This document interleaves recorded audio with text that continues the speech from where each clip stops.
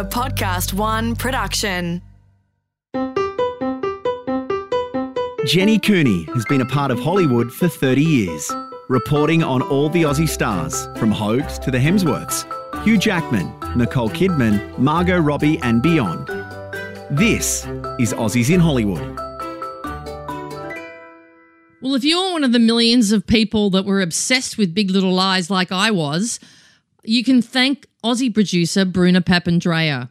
Bruna's now one of Hollywood's biggest producers, and she's had an amazing journey. She grew up poor in Adelaide, she worked her butt off on little Aussie independent movies, and she even went to work for two of the greatest filmmakers in the world, Sidney Pollack and Anthony Minghella. Then, as if that wasn't enough, Bruna teamed up with Reese Witherspoon, and they made female-driven movies like Gone Girl and Wild, which earned an Oscar nomination for Reese. And finally, Bruna and Reese brought Nicole Kidman into the picture, and Big Little Lies was the result. I've met Bruna many times over the years. She's close to all the other Aussies we know in Hollywood, including Simon Baker, Anthony LaPaglia, Naomi Watts, Nicole, you know, all those one-name Aussies we all know so well. And right before she started working on Big Little Lies 2, she invited me into her Santa Monica office space and we had a coffee to talk about her amazing career. We're in your groovy offices. We are. We're in the Made Up Stories offices in Santa Monica, the home where it all happens. So you're sharing offices with other companies or? Yeah, we kind of sublet space from our friend Teddy Schwartzman, who owns Black Bear Pictures, who's a wonderful producer and a friend. And we're in what kind of room? It's a meeting room? We call it our dorm room. This is our dorm room. This is why the couches are very relaxed. We have all our meetings in here, including like script meetings. So we have that's kind of a whiteboard over there, and then we screen some stuff in here. That's our screen. But yeah, this is our kind of everything room. And we have some voices in the background coming from an office next door. People doing creative things next door. Exactly. Yeah. Everyone creative. Exactly. Now, how many people are working for you these days? It's getting bigger by the day, actually. Steve and I have like 3 people here in Los Angeles, 3 women. And then in Australia, we have obviously Jodie Madison, who runs the Australian office, and we just hired a young girl who's kind of a bit of a protege for Jodie, whose name is Lucinda. Lots of ladies. Well, you've been doing this a really long time, and yet it does. At such a young age. Yeah, you're such a child. Exactly. It must definitely feel like when you suddenly have offices in 2 countries and a whole lot of staff, at this point in your career, things have changed a lot. Yeah, I mean, it's still relatively small in my mind, considering the output. And I'm always very reluctant. Like I'm always, careful to kind of grow at the right pace. And also not to have huge offers, not to spend the money in the right places. So give us an idea of like what your day looks like. Okay, yeah, well, we start filming on Monday, the second season of Big Little Lies. I know, I can't believe it. People are like, how did that happen so quickly? I was like, well, it's been happening slowly but surely. Right now, it's kind of a crazy time. So I'm splitting my time between this office and the production office in West Hollywood. I'm prepping that, and we also have quite a few things kind of going into production this year. So I'm kind of dividing my own time and the girls' time between kind of trying to actively get other things up and running, including 2, a couple of other television shows where we have writers' rooms started. Right, you just announced a show with Nicole. Yeah, well, that's that. Yeah, that's not even one of the ones I was talking about. But yeah, we just announced this fantastic new show. I'm so happy it's out there that David Kelly's writing and has written some of already. That is just a fabulous limited series set in New York with Nicole. So I'm really excited about that. Wow. So you've had a very big couple of years. You've had a very big life. Yeah, the last few years have been great. Big life. So take us back to the beginning. You started out with a single mum and 3 siblings? Yeah, so I grew up with my mum. She was already separated from my father basically when I was born. At the time I was born, my twin brother and sister were only 1 year old, so we were super close, the 3 of us.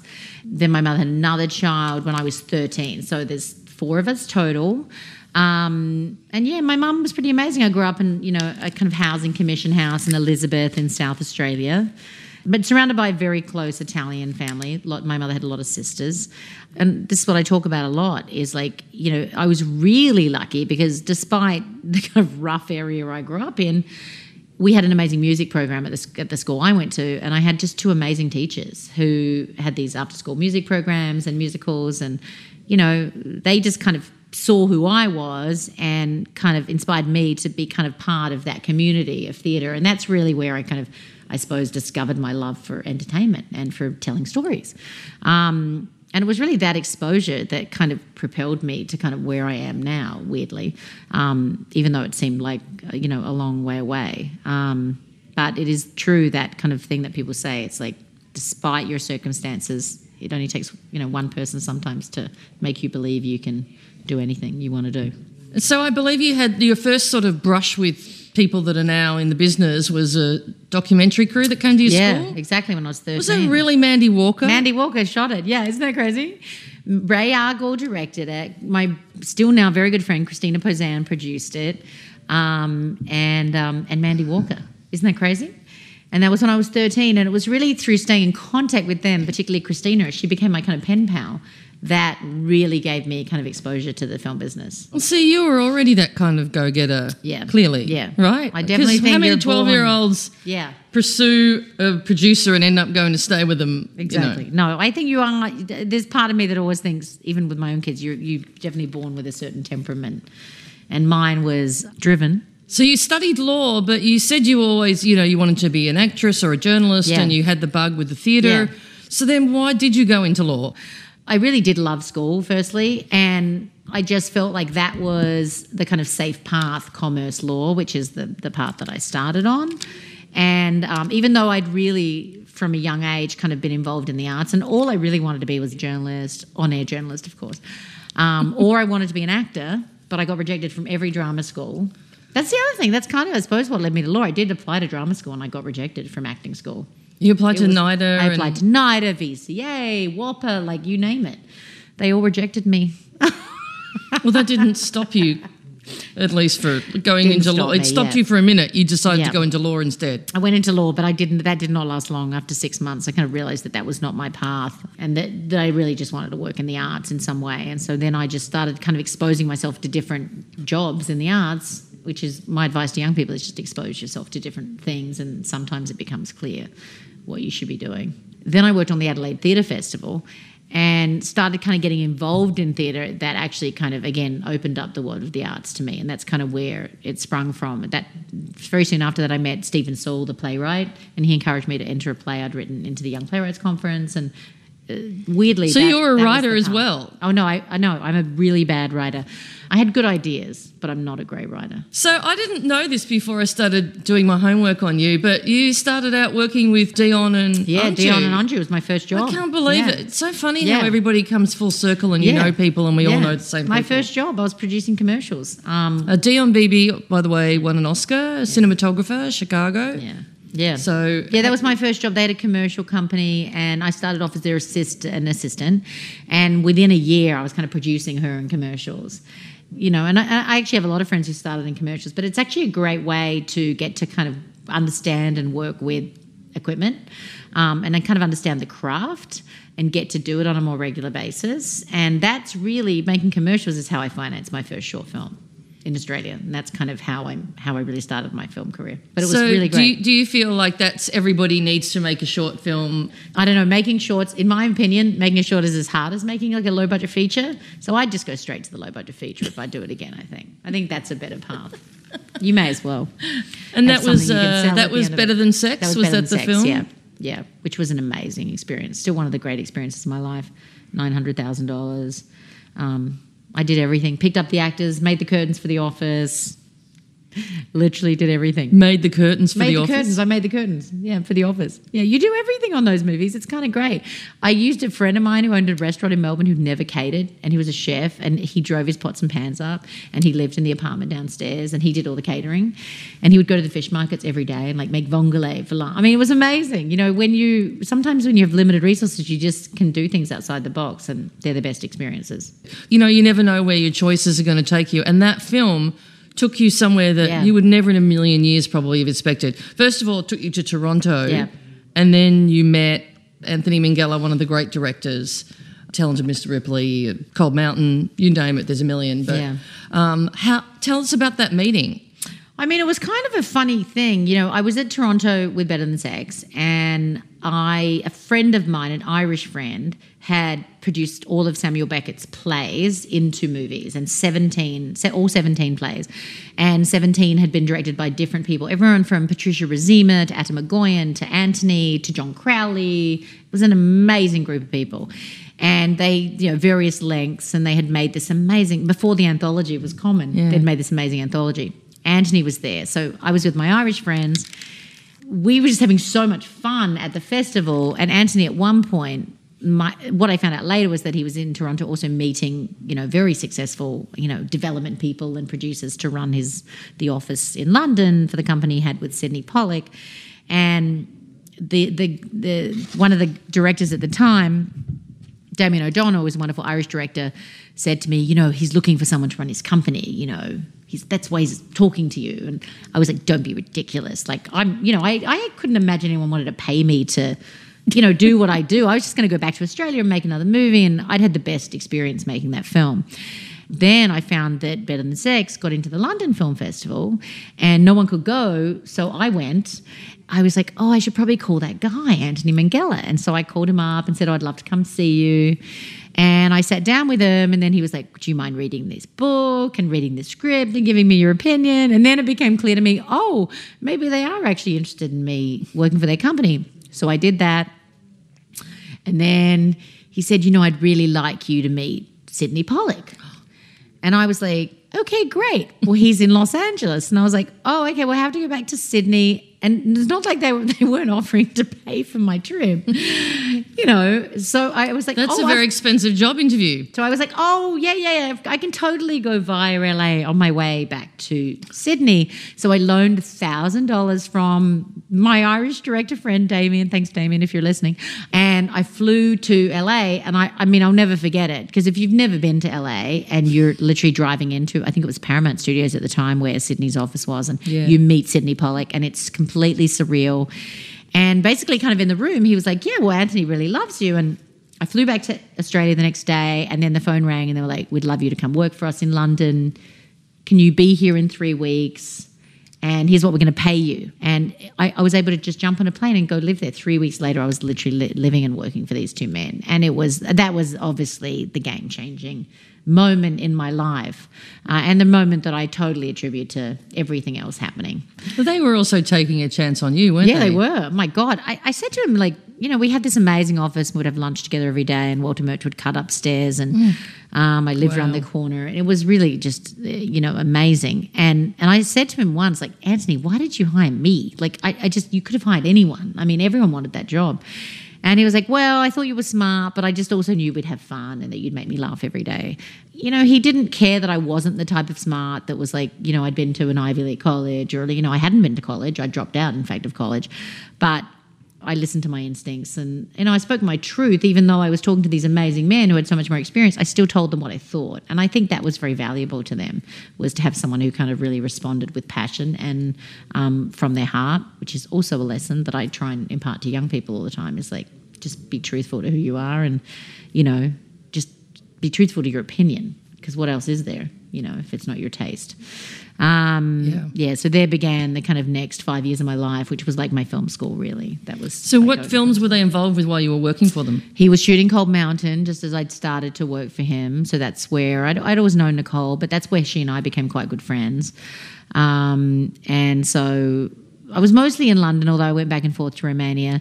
And then we developed the Number One Ladies Detective Agency while I was there, and Breaking and Entering, and many other things as producers. I went back and forth to LA actually quite a lot, so it was kind of amazing because I got to learn the business here while not having to kind of live in it, but kind of dip my toe in the water and got to know Sydney, obviously, who was also an incredible, incredible man. And you were really good friends with Gia and Anthony long before that, right? Yeah, so my very first... Gia Carides and Anthony Macaulay? Yeah, so even before the Better Than Sex experience, I had come to New York when I was very young, kind of because I broke up with a guy, and I was like, I just got to go to New York with no money. And stayed on a friend's like couch. Peter Phelps, actually. No. I know, yeah, Peter Phelps, yeah. And his girlfriend Jane at the time. And I stayed on their couch. They were amazing. And they were friends with Gia and Anthony. And I'd known Gia obviously from Australia. And they kind of paid, they introduced me to a friend who owned a restaurant. So I worked at their friend's restaurant part-time, who and still dear friends of mine. And they paid me to read scripts for them. And so that's kind of what kept me going. And then G was doing this low-budget movie with Luke Perry, and I ended up interning on it and getting a co-producer credit. So that was really, before Better Than Sex, was like my first film exposure. So there was a whole kind of weird New York chapter. I had heard about you for years through Gia and other people. I was always hearing Bruna. And we didn't meet, I think, until Nicole's wedding. Exactly. Right? Exactly. How ironic. I remember the day. The hen's night. Was it the hen's night? Hen's night, as we say in Australia. Yes. Bachelorette party for the Americans. Well, we had to bring recipes. It was a pretty tame hen's party. My kind of hen's party. Very tame. Mine was very tame as well. But she's been an incredible force in your life, right? Yeah. No, she's been amazing. You knew her before Cold Mountain, but that's when you guys really... Yeah, that's when we really became friends. And in fact, for years, her and Pear, her producing partner, we've been trying to find something for... Even when I ran Groundswell Films, you know, we almost got involved in Rabbit Hole at one point. We had tried so many times to find stuff together, and it never quite worked out. It was always super organic and great conversation, but for some reason didn't happen. And I said to her recently, I don't think it was supposed to happen until Big Little Lies. I think that's what we were supposed to do together. So when I first read that book, it was overwhelmingly clear to me that I had to do it with her and Pear. And that's kind of what happened. Wow. Going back to your film school with Anthony and Sydney, I've heard you, when you were at G'day USA and you made your speech, you talked about some of the great advice that you use all the time from then. Tell us a bit about that, because I actually have thought about that line ever since you said it. Yeah. No, it's true. I think about it every day. The thing that I live by, and don't always get right. In fact, recently it happened to me where we weren't as delicate with a writer as we should have been, you know. But he used to say to me that you can enable or disable a writer with your words, so be careful how you use your words. Not just writers, but filmmakers, actors. And that's pretty much everybody in life, it's right? pretty much. And I think but particularly when someone's poured their heart and soul into something, you know, even if something hasn't turned out as good as you'd hoped in the first go-round. You know, so many times I've sat in rooms, particularly sometimes on big studio projects where people, they just cut straight to the negative, and there's always positive, you know, whatever it is. Like, so, you know, certainly I always try and lead with what I'm excited about, convey my passion, convey the fact that I believe someone has the talent. Maybe we're not there yet, there's a lot of work to do, but that we're going to work on it together. So that is definitely the advice I live by, no matter, hopefully, which creative person I'm talking to. And the other thing he said to me, which I find quite funny now, because, you know, Anthony was a little like me. It's hard to say no, right? So he was always asked to talk at things. You know, he was obviously the head of the BFI at one point. But he said to me, someone gave him some advice once, which was like, when someone asks you to do something, pretend it's that night and see if you'd still say yes. That's another bit of advice that I remember kind of all the time.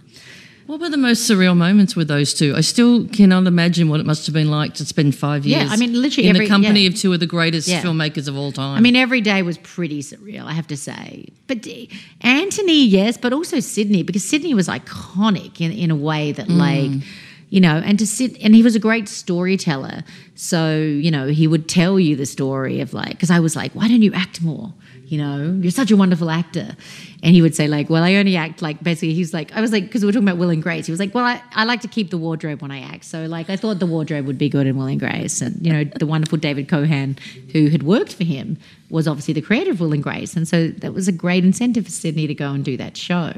And he told me, like, when he did, this is probably a famous story, but like even when he did Tootsie, he said Dustin like sent him like roses every day for a week, saying please be my agent. Like you know, he was just like, he was always convinced by people's passion. It was almost impossible for me to work for anyone else after working for them, because it just doesn't really get any better than that. In fact, so where did you go after that? After that, for a year I went to Green Street Films to work with John Pinotti and Fisher Stevens, which was kind of, I suppose my entry out of London was to New York, just for a very short period. So you really wanted to end up in America? What I really wanted, I think I loved working for Anthony in Sydney, but it was a lot of development, and I had obviously come from being an independent producer, so I wanted to ultimately go somewhere that had money to make their own movies so that I would be in production. So I went there for a year, and then I got offered an opportunity. At the time, Michael London had just started Groundswell and had raised a big fund. And so I went to run his company for 5 years. I mean, we must have made 7 or 8 movies in that 5 years. It was a very busy time, and I was on set basically for 5 years. So including that was an amazing, the famous Milk. Including Milk, yes, which was for which I was on set for a lot of. That must have been incredible. Yeah, it was incredible. That whole 5 years was amazing. But ultimately, and I would say this to Michael, whenever we disagreed, he would say, well, when you have your own company, you can do what you want. And he was right, It's true. And in a weird way, it was the thing that propelled me. After working for him, I started my own company. And then I made my first movie really for my own company, which was Warm Bodies.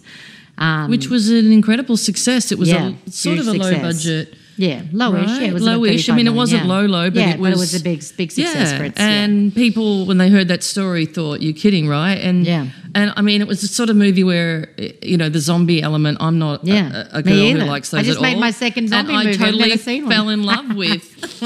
I fell in love with that movie. Yeah, and I remember meeting you. You were pregnant with the twins. Yeah. When you were promoting that film. You're so right, because I went to the premiere literally a week after they were born. So you really had everything going on at the same time. Yeah. That's what happens. At what point did you meet your husband, Steve, in all of this? 9 years ago. I think we're about to celebrate our 8th wedding anniversary. So, it did all happen at once. It was kind of a strange thing in a weird way, and I had children obviously when I was a bit older, but it was the great equalizer for me because I stopped stressing about some of the smaller things. It made me, I don't know, I started making better decisions for myself because my time suddenly felt very valuable.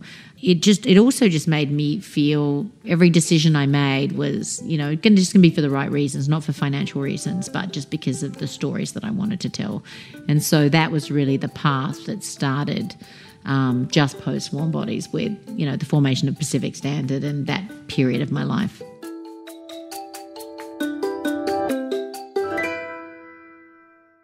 Now, did you know Reese before you guys started that company at all? We knew each other a little bit. Isla Fisher was our mutual friend, and we'd met at a dinner that her and Sasha had.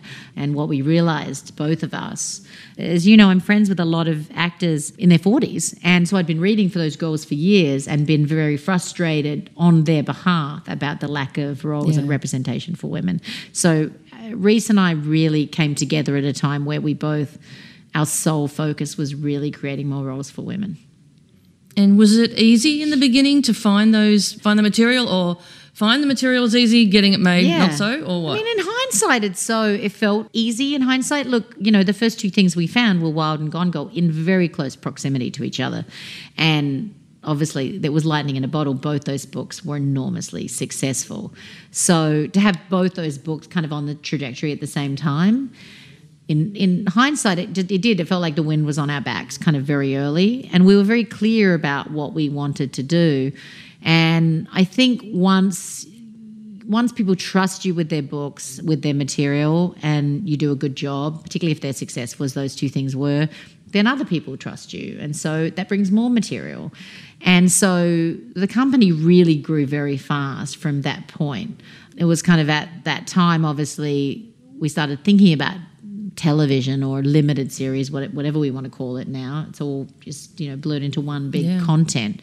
And then obviously the kind of, in a weird way, the crowning jewel was Big Little Lies, So that Big Little Lies for me was a little bit like Wild in the sense that it was like, oh, this should be the first thing that we do in the television space. It was special. So what was the experience of Wild like to make? It was an amazing kind of, I remember, I'll never forget seeing the first cut of that movie. It was quite a long cut, but I just remember thinking I felt like we'd made a movie that was completely unique. And talking about Big Little Lies, I mean, that was a book. You and Reese were already in a partnership when you found we were in book? a partnership, and I read this book mostly because someone told me it was written by an Australian, and obviously Leanne had huge success with Husband's Secret, but I'd never heard of her. I say this to her now, but I was like, I'd never heard of Husband's Secret. Neither Reese, had of I. course, had read it because Reese had read everything. And I couldn't believe that there was an Australian novelist that was that successful that I didn't know about, because as you know, my other goal in life is just to make things back in Australia as well, because it's my home and I love it and there's nowhere better to make films. And so I was on set in New Orleans and I read it overnight. And, I was like, it was so obvious to me, like, oh my God, I'm going to send this to Nicole. We're going to go make it in Sydney. That was my plan. I was like, this is perfect. And so I sent it to Nicole that day. She called me the next day. She happened to be getting on a plane to Sydney that week. She was like, I'll go meet Leon Moriarty. I was like, that's amazing. And Reese had started reading it, and then Nicole read it, and then Reese read it, and Reese was like, this is great. I also want to be in it. Rightly, I think at the time she was like, look, I don't want to, I'm not Australian. the piece that wasn't Australian. Would you think about resetting it in California? And Leanne was super open to that concept. As anyone knows, all her books are actually set in Sydney. But she was really open to that concept, and she was amazing. And we just made her a promise that we would get it made. She'd had several books under option, and that Nicole would star in it, Reese would star in it. And we really kind of like held hands with her at the time. We're like, we promise we'll do this. And then we just started kind of putting it together. And again, very organically and quickly, we got a call saying David Kelly had read the book and was interested. What made you think of David Kelly? I mean, I'm such a big fan of his. Like, for me, he kind of revolutionized TV. But to think about a man who had created all those shows to adapt a book about a group of women having this experience. Yeah. What you realise when you sit down with him is, of course, he'd grown up. It was an obvious place to reset it in Northern California. And, his kids had grown up he and Michelle had raised their kids in these beachside communities. And he understood, this world, and he just had such great insight. He also loved Leon's book. So it was kind of, as soon as we sat down with him, it was kind of a no-brainer. And then it was, from there it just became, again, about who's the best partner to kind of hold hands with and make the best version of this show. And we sat down with various networks and we chose HBO. And getting that incredible group of women together, that you've become like this little pack. Yeah. You knew Laura Dern. We'd made tell Wild us together. how the casting came about and who was involved with that. We got John Mark Valet next. And so then obviously when John Mark came on, it was only Nicole and Reese who were cast. And so obviously we had a big ensemble to kind of build around that. And Shailene was literally our number one person for Jane. She was someone that we had just watched grow up, and we'd loved her in The Descendants. Oh, yeah. And but we also felt like, would love to see her like play this young mother and kind of access parts of herself that maybe we hadn't seen. And she's one of the best human beings you'll ever meet. And so she was the next person to come on board. And then, of course, the conversation turned to Renata, and that was a no-brainer because Jean-Marc and Reese and I had just fallen in love with Laura through the experience of making Wild. And she was obviously the first person that we went to. And she said yes. And she was amazing. And then the Bonnie role, Zoe was also, I really think, like, if not the first person that we talked about for Bonnie. And, Jean-Marc's a very instinctual person. He meets people and he has a very strong sense, rather than like a traditional audition process. And he met Zoe and he was just 100% sure coming out of that meeting that she should play Bonnie. And he was absolutely right. When you're in business with A-list movie stars like Nicole and Reese, I imagine a lot of doors are immediately open. How do you navigate as a producer when your partners are also incredibly famous? Yeah. Look, I think it's always a puzzle. Doesn't matter if your partners are the producers or just actors. I have this kind of philosophy, and I always felt like this when I was working with Reese on anything, is like I treat them as I would any other actor, like I must look after them. We got to create the best environment, try and get them to take their producer hat off when they're actually working, because you don't want them thinking about those things when they're playing a character. So I think there's times to kind of, talk to them as producers, and then there's times to like, support them and nurture them as a producer myself. So I felt like, and, Nicole's producing partner, Pear, obviously, and I worked very closely together. I think it's always a balance in terms of scheduling and everything, but they were just both so committed to this and to just kind of making themselves kind of completely available. And it was kind of an amazing experience in that way. I think with a big ensemble, there's always like scheduling challenges, but I just think we dealt with them as they came up, like you would on any show. Yeah. For me, the biggest thing was that it was the longest thing I'd ever done, obviously, because you're talking about 7 hours. It was about 94 days. And you all had to relocate for that whole time up in Northern California? No, we're a lot here, actually. We're a lot in California. We were only 4 weeks up in Monterey. Oh. Yeah.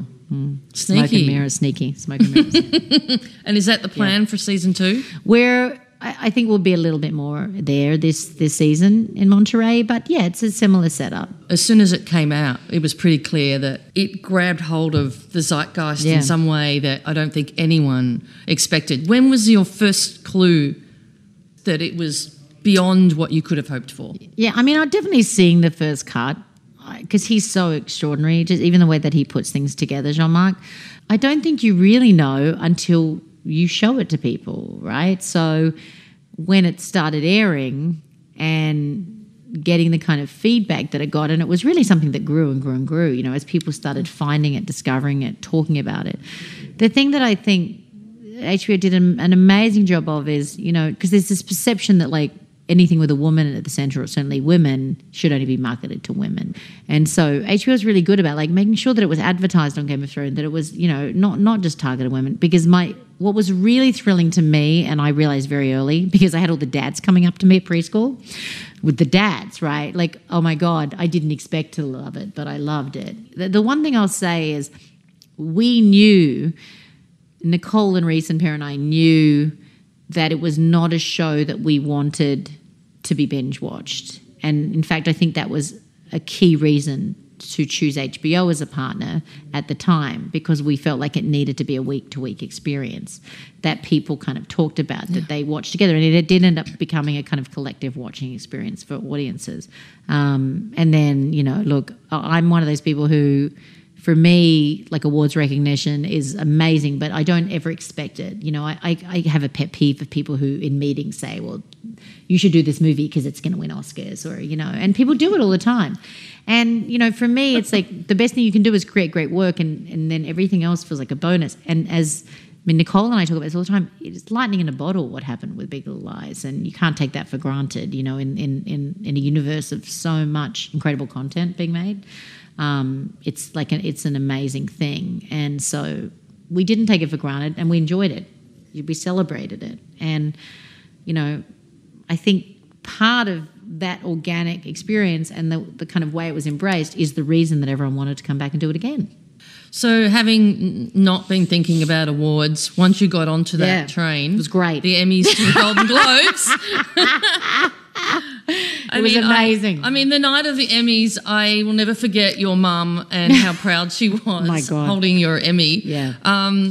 You flew her over. I mean, obviously, that's been an incredible thing for you to be able to share this success with your mum, who was so cute at the G'day USA Awards too, and getting a picture with Margot Robbie. Oh, my God. I mean, that must mean an incredible amount to you. Yeah, no, it does. It means everything. I mean, I make jokes that my job in life is to introduce my mother to movie stars and get her photo taken with them so she can put them on her Facebook. It's kind of true.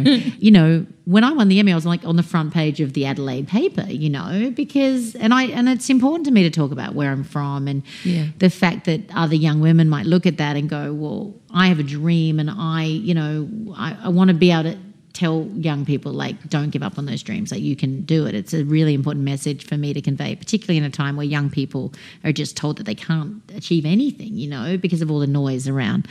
So it was a pretty amazing moment, I have to say. I think Per and I both had that experience where it wasn't clear how big a moment it was until it was actually happening. And then we were like, oh my God. And then when you don't think it can get any better, then you win a Golden Globe.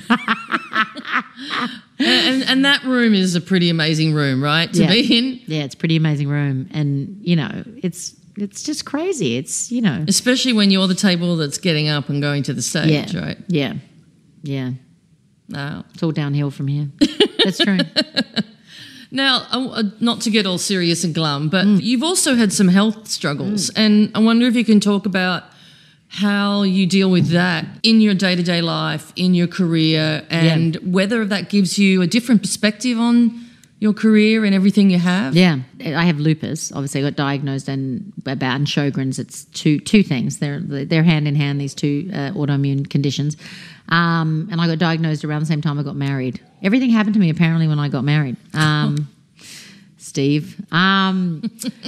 So the biggest problem with lupus is like it causes a lot of pain, right? Joint pain, inflammation in your body, and so I have been on and off medication, mostly off because I don't love, for me, the effects of the medication. I would rather have the pain.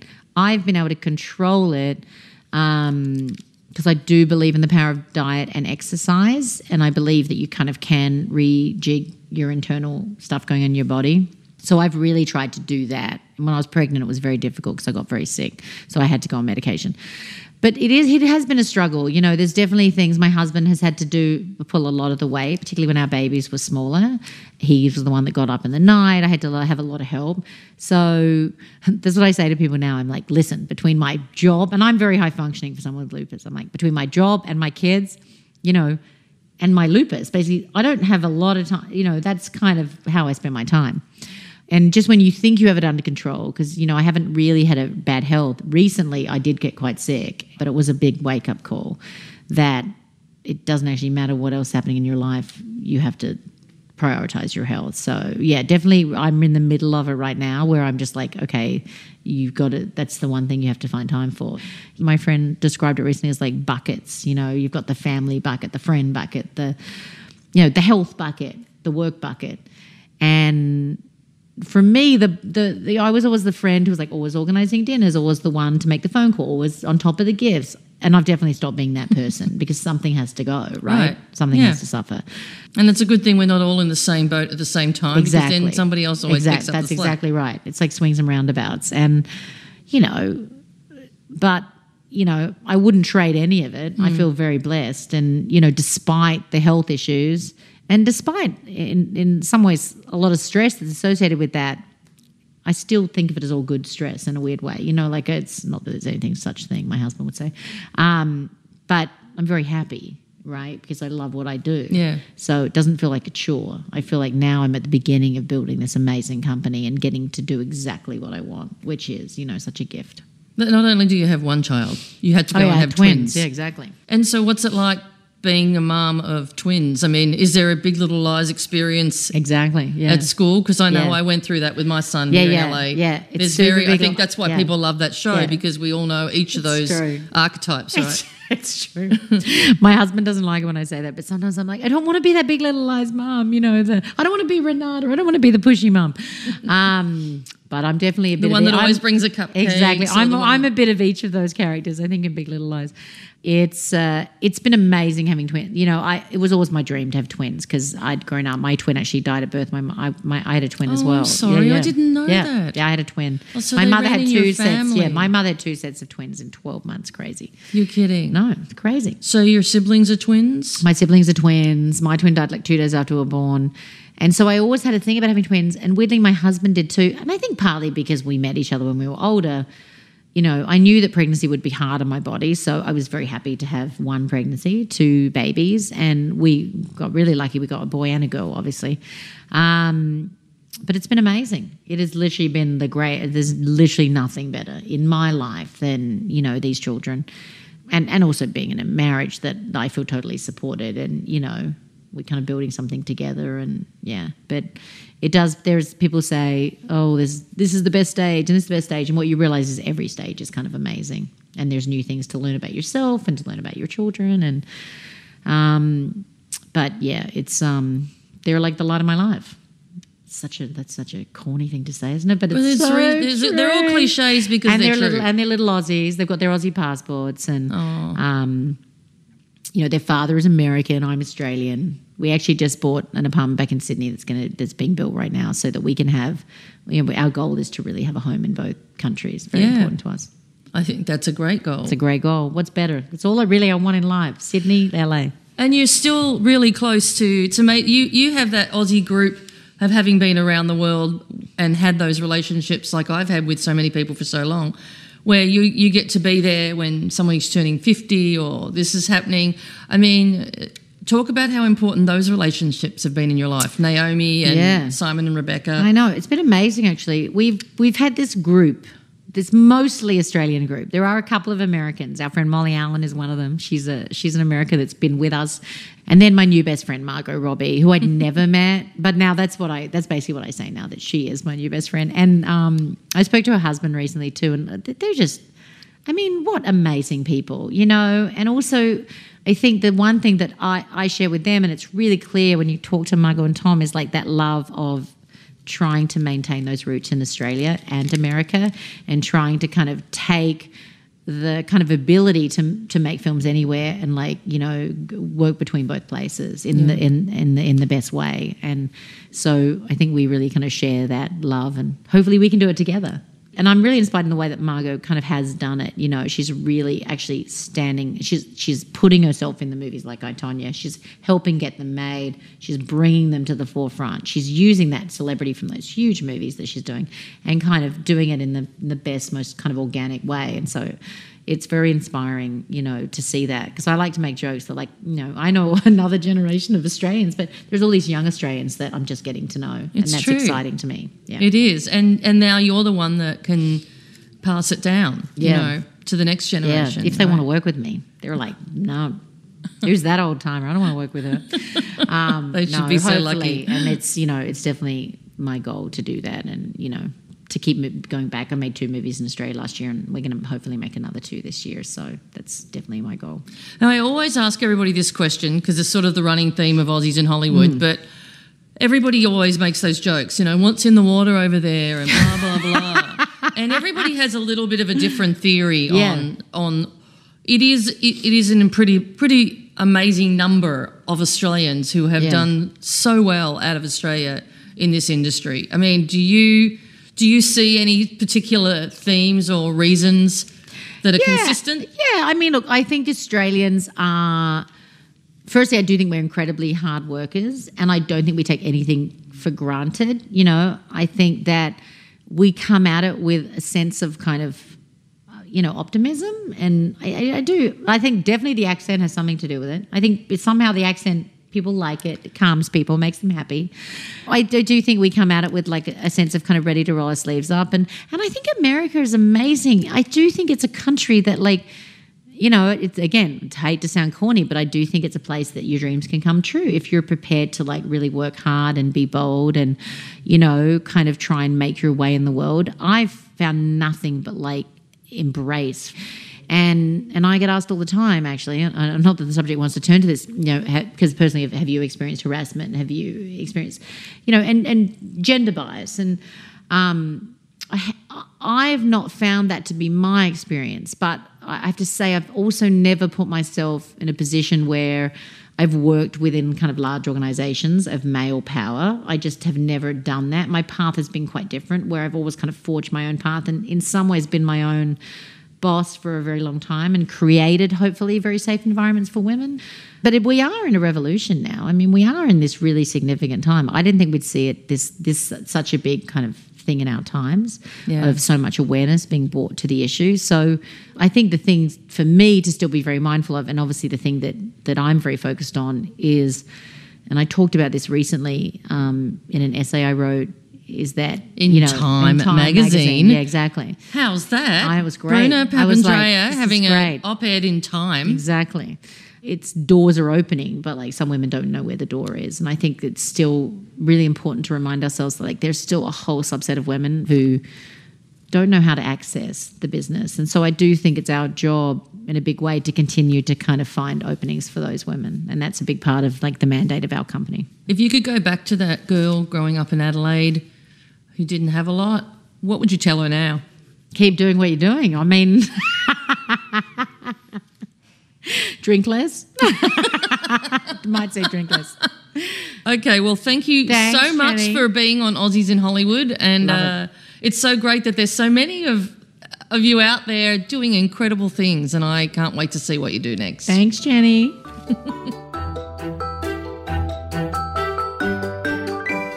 I'm so in awe of what Bruna's achieved as an Aussie, or just any woman in Hollywood, really. And she's definitely one of the most hardworking women I know. She really believes in giving back to, and she's mentored a lot of people through Australians in film over here, finding time always to talk about movies and encourage and inspire the next generation. Look out for her 2 movies that are coming out this year. The first is The Nightingale, which is directed by Jennifer Kent, who made The Babadook, and Little Monsters, starring Oscar winner Lupita Nyong'o. Both of them shot in Australia, and as you could tell listening to Bruna, that's where she wants to make all her movies. So maybe you should check out my podcast with Nicole Kidman, who was equally raving about Bruna. And I'll see you next time on Aussies in Hollywood. Aussies in Hollywood is presented by me, Jenny Cooney, and produced in collaboration with Podcast One Australia. The executive producer is Jenny Goggin. For more episodes of Aussies in Hollywood, head to podcastone.com.au or download the Podcast One app, or look me up on iTunes.